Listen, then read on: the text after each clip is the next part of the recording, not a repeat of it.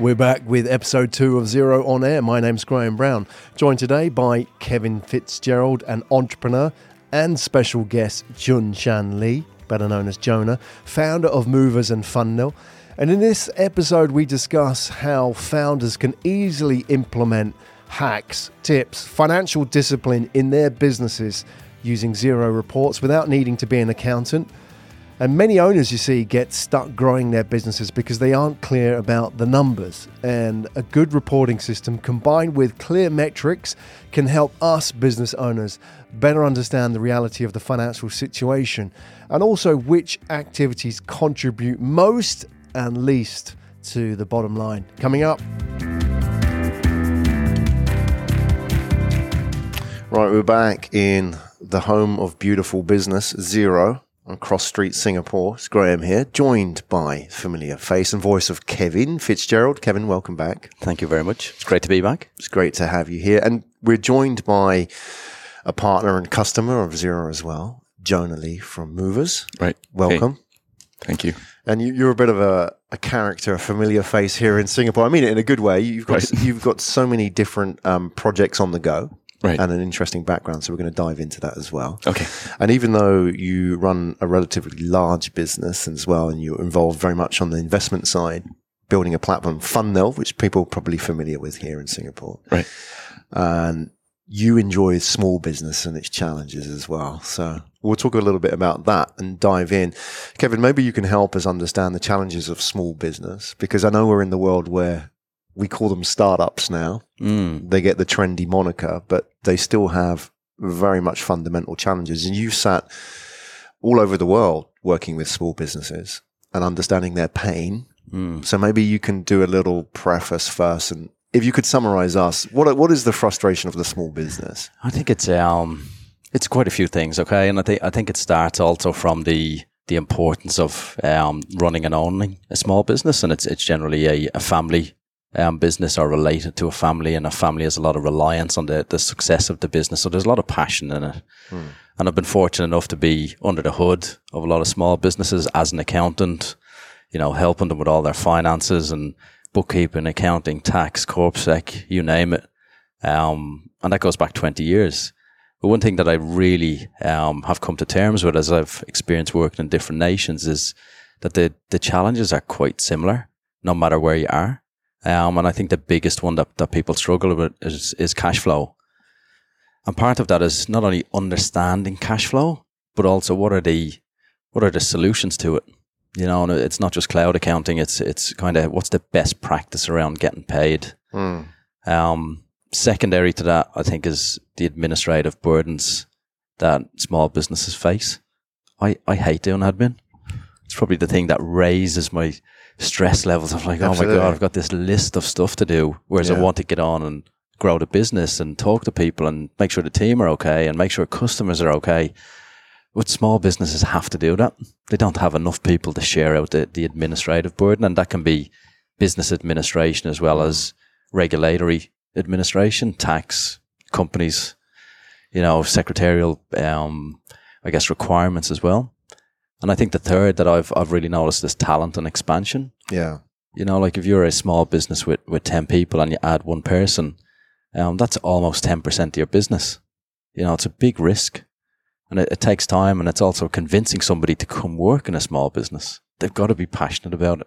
Yeah, especially here in Singapore where you're competing with Facebook, Stripe, Xero. Yeah. Even. Yeah. These people can pay good money. Yeah, we try.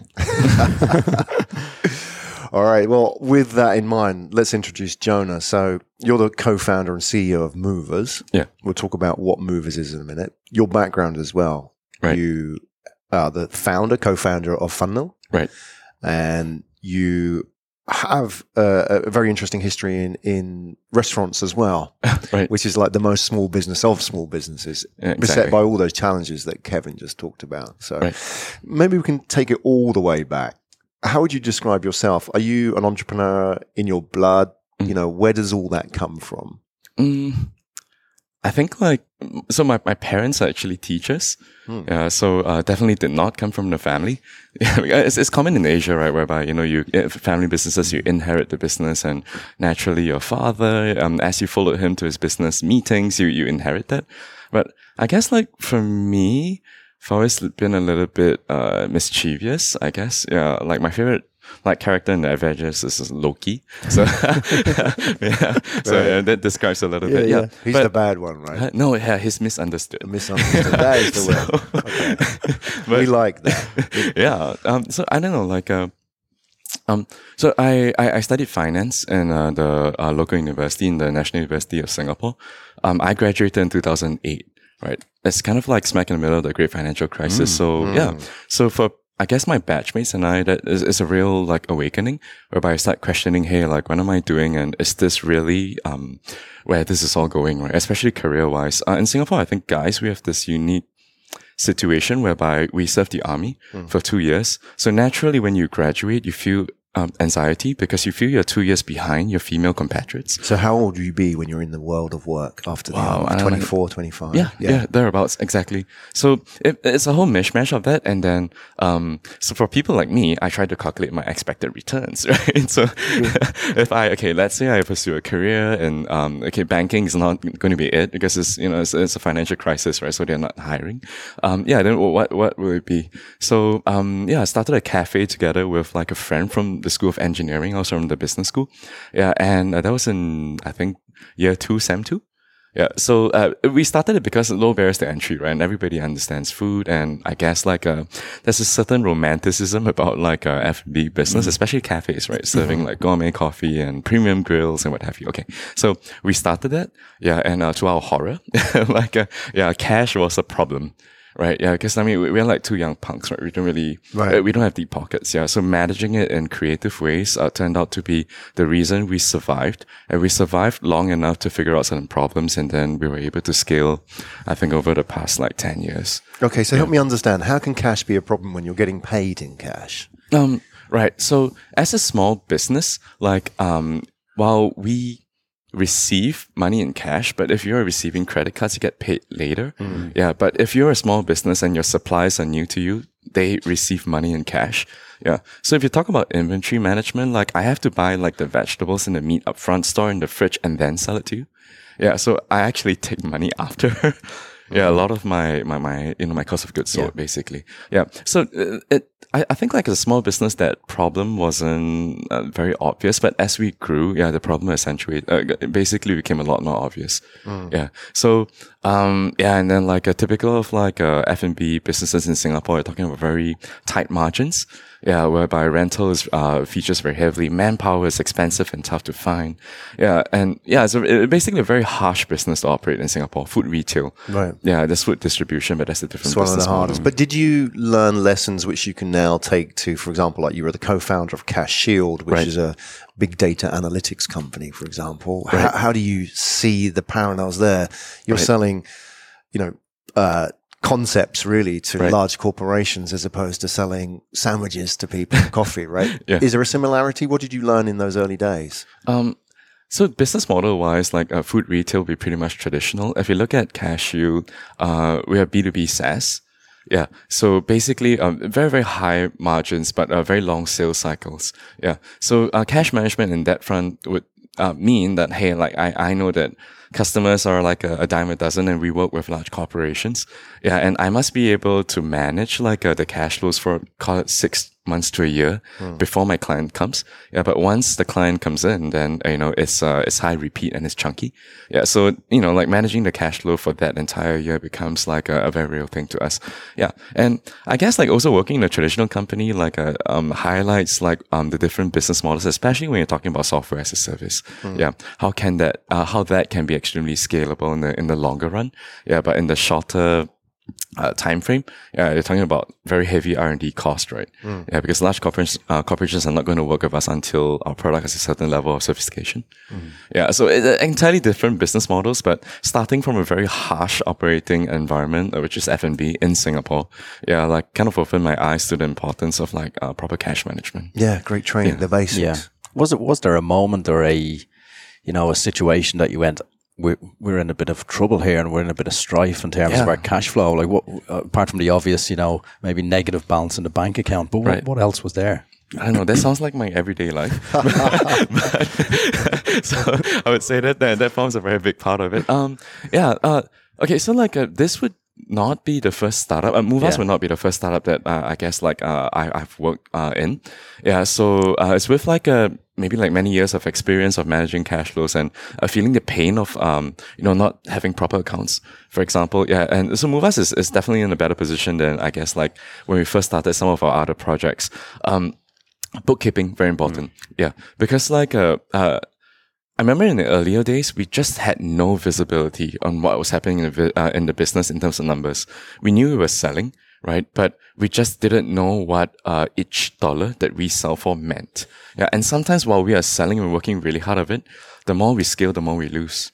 Yeah. And so not having real-time numbers, creates a lot of that pressure. And at the end of month, it's like, hey, oh wow, this turned out to be a really bad call, right? And we just ramped it for 30 days. Can you go back to that point? I think it's really interesting about what each dollar means, that you sell. And maybe Kevin, you can sort of help us understand the architecture of that, or the science behind it, if you like. Right. Because I think this is a really interesting point. You can kid yourself that you're doing really well, but you actually might be losing money. So help us understand this point. Okay. So I guess in my world, if you compare A and B, right? So in the traditional business, typically I have I buy vegetables, I buy meat, I know how much it costs me in total, and then I layer hey, okay, I'm gonna need to earn 10, 20% from this, right? And therefore I need to sell at this price. So that's one business model, right? But if you kind of turn it around and you look at tech business, right? Whereby we are funded by investors who oftentimes the conversation is, hey, if you are not red, you're not growing fast enough, right? Yeah. So, growing top line, right? Improving volumes and proving that the market will pay you money for the service becomes the key objective, in our day-to-day lives, right? Yeah. So, the bottom line kind of doesn't become the primary objective anymore. Yeah. It's not so much about, net profits, right? It's about, hey, growing revenues, right? Having more and more customers, realizing larger economies of scale and clout, and therefore, increasing your negotiating power and what have you. Yeah. So when our eyes are focused on growing top line, so selling basically, right? Earning more and more money. Sometimes on our books, based on our hypothesis, our calculations, we say, hey, maybe we're going to break even, right? For every dollar I sell, it's going to cost me $1 in total, right? But at the end of 2 months, when, all the other miscellaneous cost comes in, suddenly I realize that, hey, to earn that $1, it cost me $3, right? That's very bad business, right? And I just earned $1 million. Right. So you've just lost 3. Yeah, exactly, right. And you only find that out when you're too deep in. Yeah, so... Yeah, I think that's year one in a small business, isn't it? It's kind of learning what's the metrics of the business. And I find it interesting because you studied accounting. Exactly. Right? So you've kind of got a leg up where you're ahead of the general population who start a small business that don't have the fundamentals of accounting. Right. And still it got you into a situation where I was like, oh my God, what's going on here? Yeah. And I used to see that with business owners that I worked with when I was an accountant. And it was they were making money in terms of their bank account had a positive balance. They had more money than they had before. Right. But the slingshot effect of the reality of paying all the bills and collecting all the money hadn't happened yet. Yeah. And that's when you take them to the profit and loss. Right. And it's as simple as understanding, well, what's the net? What are you left with at the end of the day? And I used to have questions of, well, why does that net profit not equal what's in my bank account? And it's a timing thing, right? So you haven't been paid yet. Some things are, scheduled like capital spend over a few years, so it doesn't hit there straight away, but you might have spent, $50,000 on machinery, but only 10 of it is reflected in the P&L for tax purposes. So there's a real gap in the education and understanding of how you get to that point of understand the return on every dollar that you spend. First step is, how much does it cost us to turn on the lights to come to work? We have a commitment to all of our staff here as well and our landlord to pay the bill straight away. So if we don't earn any money this month, we still have a pretty big bill. Right. And I think that's a real eye opener in the first year of businesses. And I think that's why a lot of smaller businesses fail in the first 6 to 9 months. That catches up with them. That slingshot effect of the timing of payments really catches them. catches them out. And I think with what you've done is you've gone through maybe a journey where you've seen this happen, you've learned from it, you've put some plans in place, and sometimes going big is not the answer, and more revenue is not the answer. It's really interesting though, when you have an investor who just wants to see, are you growing top line? That's really interesting, because therefore you're getting taught to focus on that, and you're not looking at the rest of the business. And it's something that we even experience here at Xero. Like, we're looking at revenue growth. How do we make sure that our cost doesn't follow that curve? It's something for all of us, not just small business as well. Is there something, and I speak for small business owners, that, like a tool, and obviously Xero, but like, what would be the number? Because you're talking about profit and loss, which is done as a trailing indicator, right? Yeah. Which is then takes time to calculate.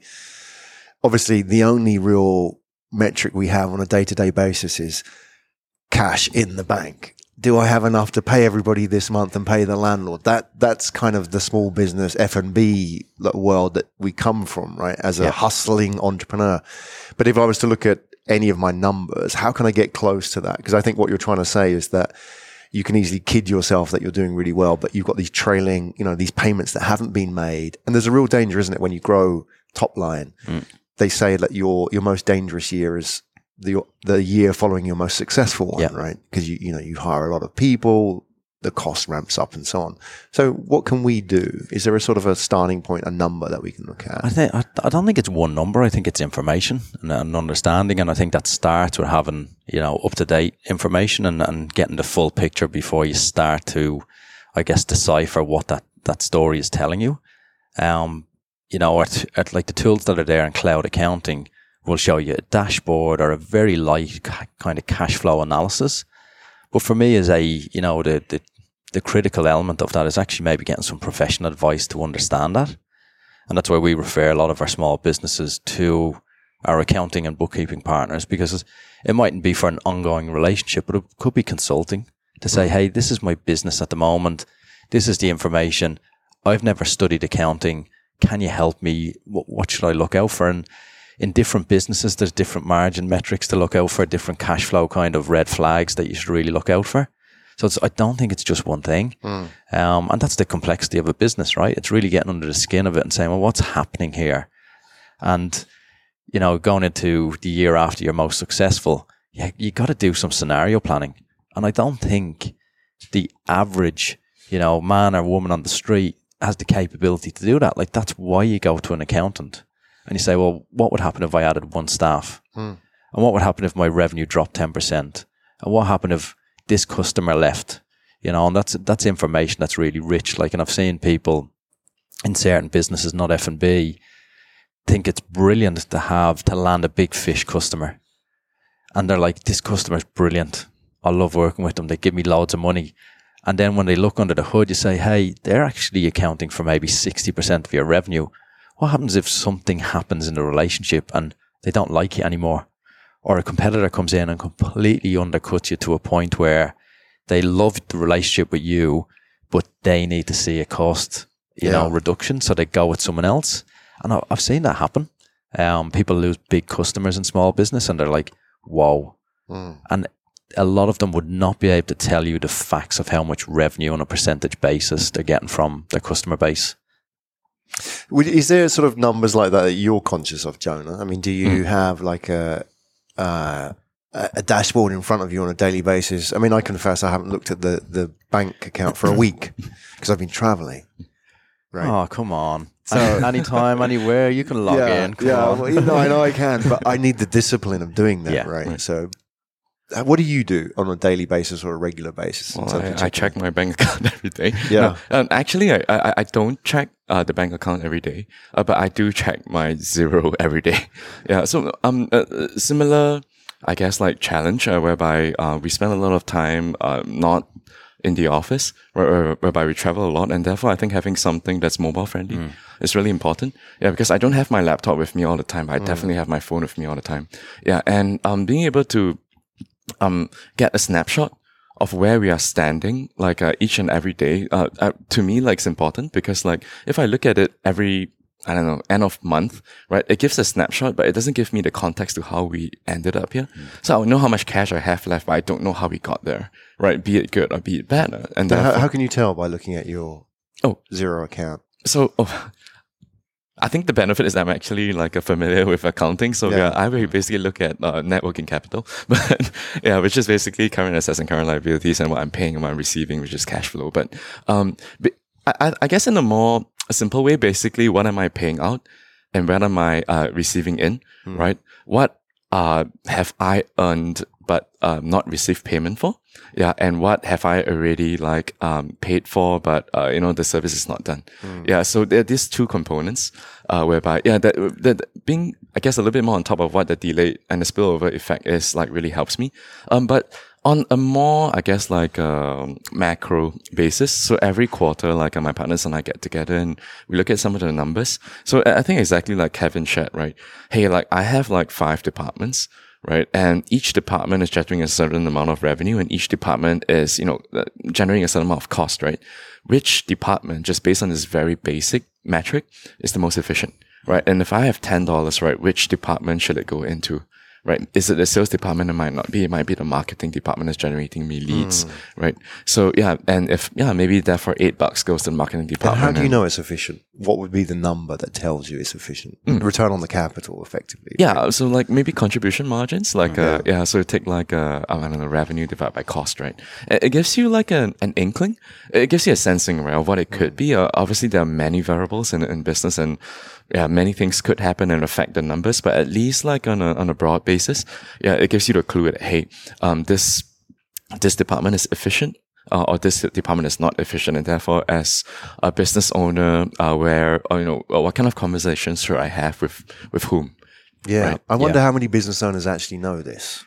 This is the interesting chance, because you guys are accountants. Exactly, you have that insight, right? And there's two terms that I bet if we walked out onto the street and said to 50 people, hey, do you know what net working capital is? Contribution margin?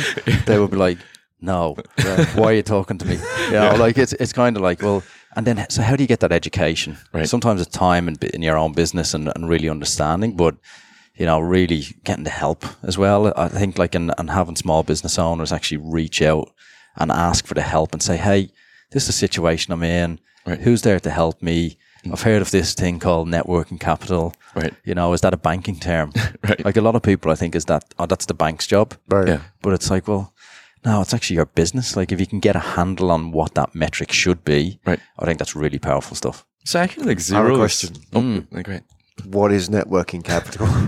for non-accountants, please explain, because it sounds very important. I'm asking a stupid question. I actually know the answer, but I'm doing it for everybody listening. So there's no interpretations. Objectively, what is it? I'm going to leave Kevin to explain. Kevin's okay. So, I look at it in two different ways. And net working capital for me is basically the energy that's in behind the finance that you have. When I think about working capital and net working capital, I'm looking at basically that slingshot effect of you've done the work, what have you got to get paid for later versus the money that you have gone out today. And that difference and that metric or that number really has got to stay. I think it's always got to be positive in a certain sense, but it's also got to be understood as to how can I increase that? What's the difference? And when I start to pull apart net working capital, I also look at the metrics above it. And I say, well, what's contributing to that? Am I giving better payment terms to all my customers, but I'm not getting good payment terms from my suppliers? Because that all feeds it, on that timing difference. So for me, it's really around where's the risk in your timing of your business health between what you're paying out and what you're receiving. Fantastic. A great education. And from people actually living it as well. It's great to see with yourself, Jonah, as well, that you're applying this. And I think we can all learn a lot. And I'm certainly mentally making a lot of notes of things I need to do when I get back to the office. But I think this is the difference between simply trying to hustle your way up the curve, which you can do to a point as an entrepreneur, an optimist, and a salesperson. We're all salespeople, right? You can get to a certain level of a startup, like the small business, but to get to the next stage, it needs the discipline. Right. Which obviously, Kevin, you've studied that as well. You understand the challenges and what happens, the pitfalls business owners fall into when they don't have that discipline, and they sort of stay at that level, don't they, forever? Yeah. And that's what we want to kind of like help people through to the next stage. I think it's teasing it out. I think sales makes people feel good. Yeah. And cause they like to forget about. So it's like I've had a great week at the office. I've had a great week in the business. Oh, I've got to pay this bill. That doesn't matter yet. But that's the one that you should be looking at, as much as I think obviously the revenue coming in. Right. You can control your costs probably more. Sales is an outcome of many things, but costs are a decision that you generally make yourself. All right, now it's time to get bombastic with our financial reporting. So Jonah's going to share some insights with us into the kind of reports, the metrics, the North Star of numbers that he uses to help grow the business and make better informed decisions. And Kevin's going to help unpack some of that and give us some ideas on the kind of reports we could use and how we should be using them on a daily basis inside our businesses.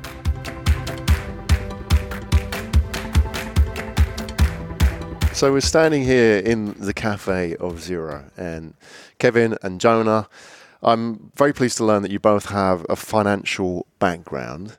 Tell us a little bit about like the worlds that you came from. Also, how that's changed as well, and what sort of disciplines it's instilled in you. Because I see, maybe I speak for small business owners as well. A lot of us haven't come from that world. We are salesmen through and through, eternal optimists. So maybe with yourself, Kevin, with yourself, Jonah, we'll cut that. So maybe with yourself, Jonah, your background, what did you qualify as in the early days? So I studied locally, National University of Singapore, Business Administration. I studied finance. Yeah, and then subsequently graduated and worked in a financial institution. Yeah, so looking at numbers, what's my everyday thing? Yeah, it was actually in the front office role. So, understanding the numbers and then being able to communicate that with my clients was, something I had to do every day. Yeah. And I think that kind of training really helps because, sometimes we get too absorbed in the numbers, right? And then there's a whole bunch of jargons, right? Like, I think we were talking about like net working capital and contribution margins, but really being able to elegantly put that across in a humanistically understandable language. I think very much like what Kevin did. Yeah. It's very important, especially for client-facing roles. So, what that has done for me actually is in startups we work with many people, right? We have many partners, and not all of whom come from a similar background. Yeah, so being able to communicate that and communicate the importance of understanding that has been a fairly pivotal to I guess the companies and the colleagues I've worked with. Yeah, are you both passionate about numbers? Seriously, Yeah. You are? You say that with a smile on your face, conviction. Where the passion come from is probably linked to the to the facts. What's the truth in the story that we're getting told? And I think, I was always probably had a knack to tell stories, right? But when you're sitting in front of a client or you have a boss who's like the owner of an accounting firm, you got to have your facts right. Because you could have an array of numbers ready in your head. You could have a management pack or a management report or a set of financial statements or even a tax computation. But if you're not ready to talk facts, you're going to look a bit silly. Did you get drilled down a few times in your early days? Yeah, I'd say drilled down, broken down. Left in tears? Probably to the point of nearly wanting to quit sometimes. Yeah. I had a very disciplined, very high-achieving partner who was high-achieving in business but also in sport. He played Gaelic football for Dublin, which is one of the highest accolades that you can get in Ireland. And he was so disciplined in his life. But the discipline came out and, what are the facts? He said to me, Kev, you need to know this stuff. You can't front up to a client and start telling them about their own business and then not be able to answer questions about it. So that first year to 18 months of me getting to the point of just preparing the numbers came very quickly into, understand the numbers and the preparation and the results are something that nearly comes out of it. And that's when you start to really get a grasp on business as well. So when I talk about business owners learning their own business, I think I was very fortunate to learn about metrics of very different businesses that we serviced, And I think that's always been something that I've carried through my life, even when I moved into sales, was, where's the facts? because sales is very much about, trying to find a solution for people, trying to, tell a good story around what you can do and how you can help people. But if the facts don't line up and you don't have factual content to help people, you're not going to be successful. And I think that always goes back to my accounting days. Like, where's the proof in it? And it's something I say to the team sometimes. They'll come and ask for, hey, Kev, we need to invest this. And I'll be like, okay, what facts do you have, or what stories? And what's the difference?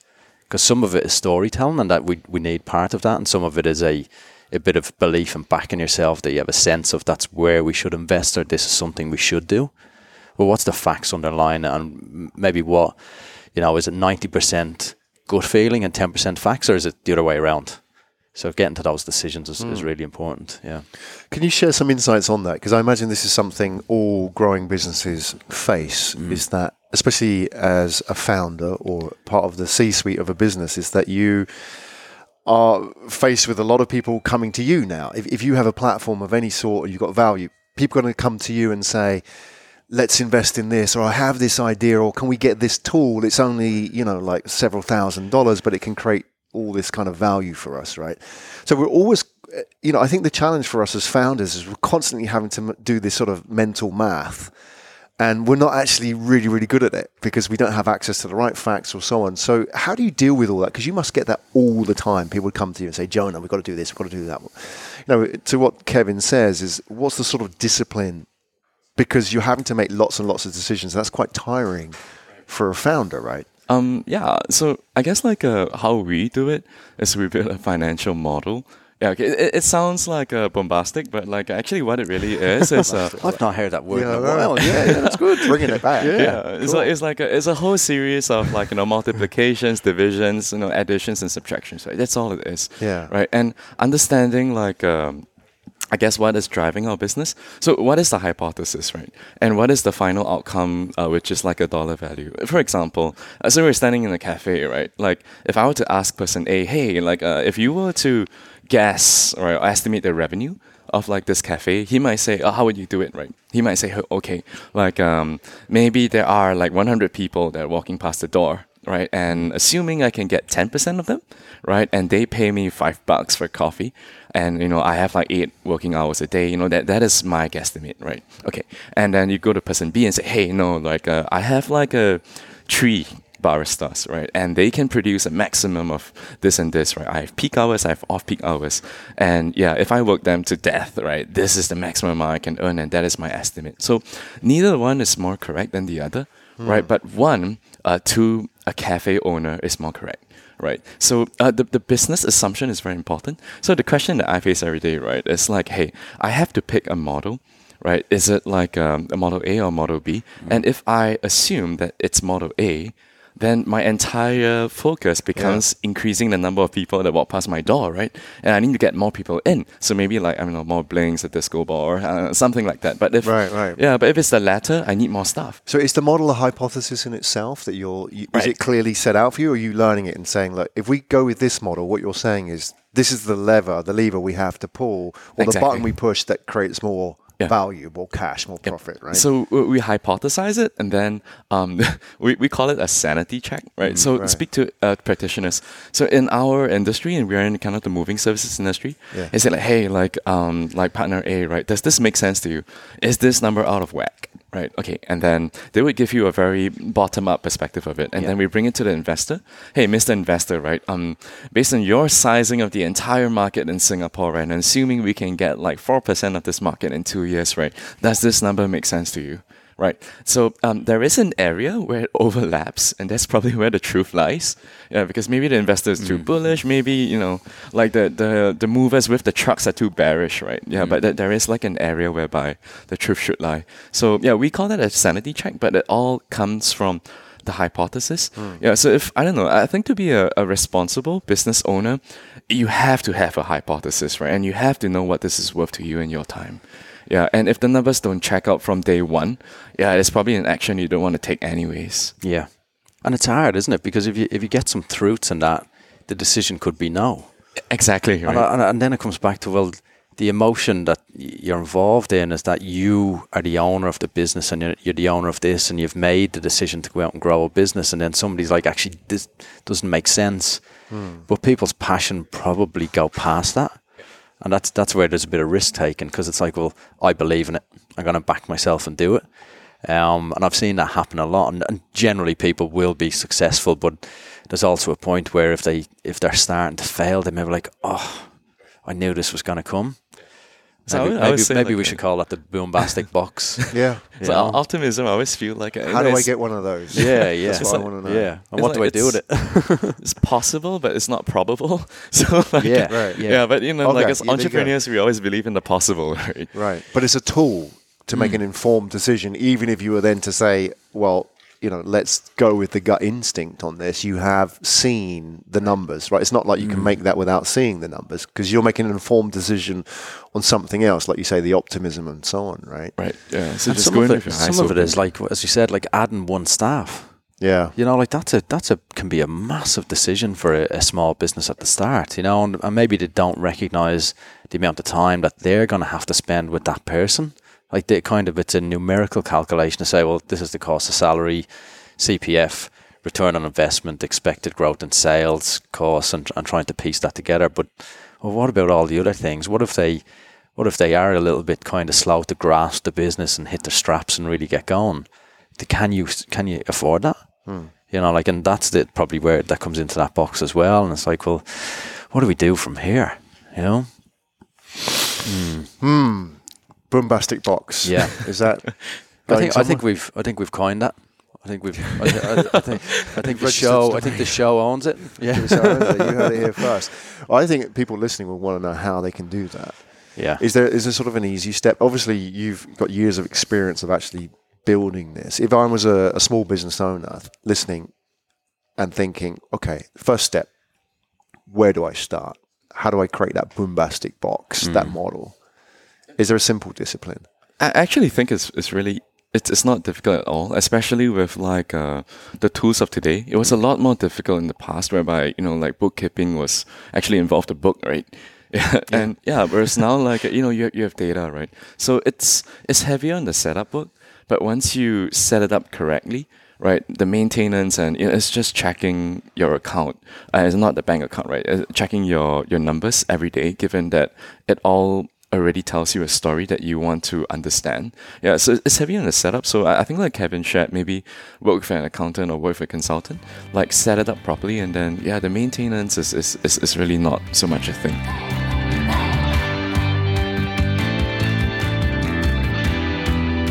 I want to find out from Kevin and Jonah what their thoughts are for the future.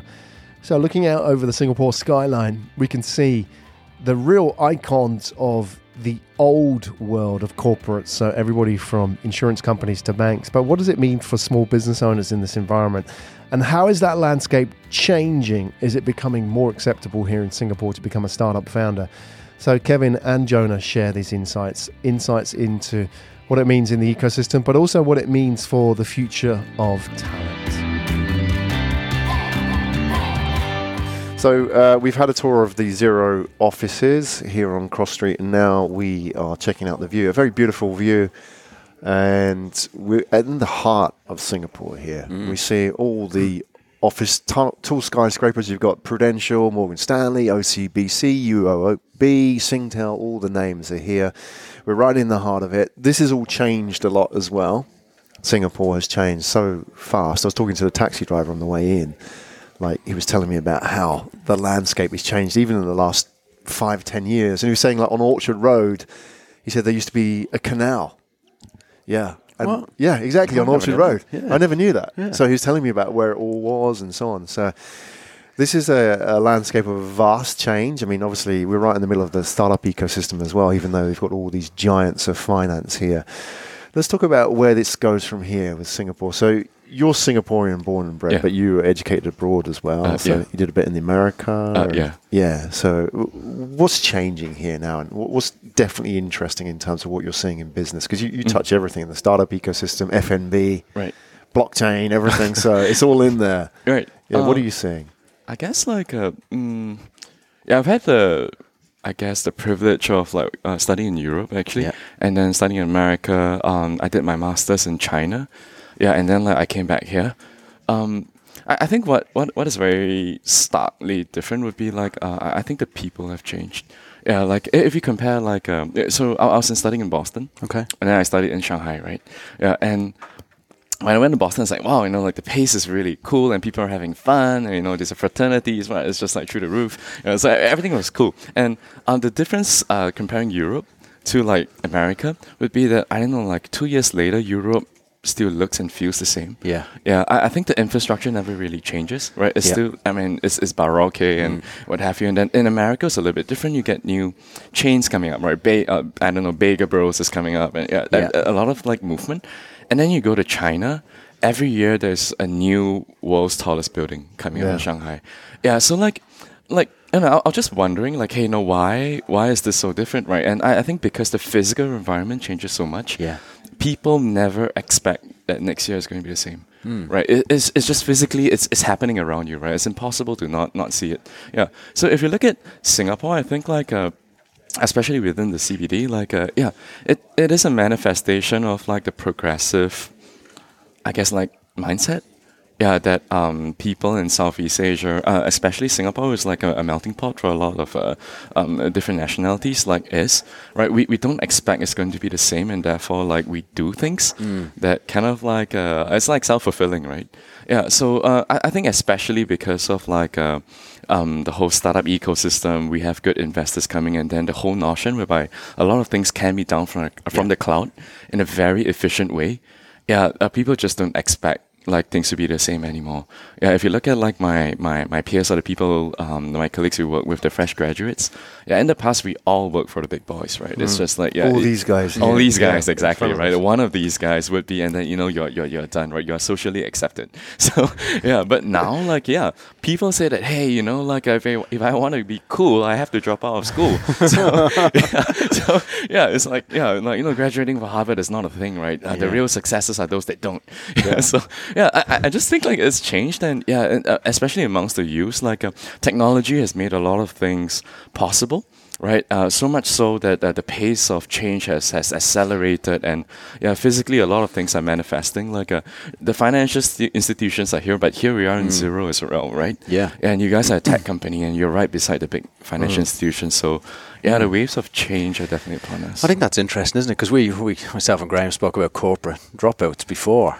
It's kind of the maybe over 40s in that sense, but I think like, do you think there's a change coming where people are, you mentioned obviously not going to the bigger businesses or not going to certain schools, like that's lost its importance, so people are like either maybe it's related to the 2-year NS, like they're trying to catch up quicker, so they're willing to take a risk in a different area rather than, okay, I must go to this business so then I can go to the next one. It's like, actually I'm going to do this now.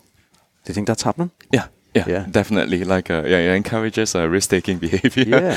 Yeah. That's great. Yeah. Young people starting businesses, are they coming to you? Are you finding them here? Because you must have your finger on the pulse. Yeah, I think it's pretty natural, right? Because the younger businesses and younger generation is cloud native. Yeah. So like even I would love to be a fly on a wall if they were sitting with somebody who was selling desktop accounting. Like, what would they think? Whereas I don't think they even get to that process. It's like, I'll just go online and find what I need.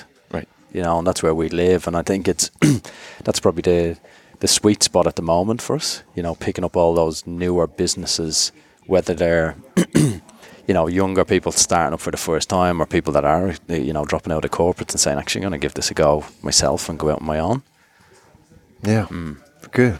Fantastic. Well, we have had a good morning here in Xero's office, and thank you so much for Kevin for facilitating today, and Jonah as well. It's great to meet you, and you're a very interesting character, I think, in the scene here, and you've got some great stories to tell. I think maybe this is not the end. Yeah.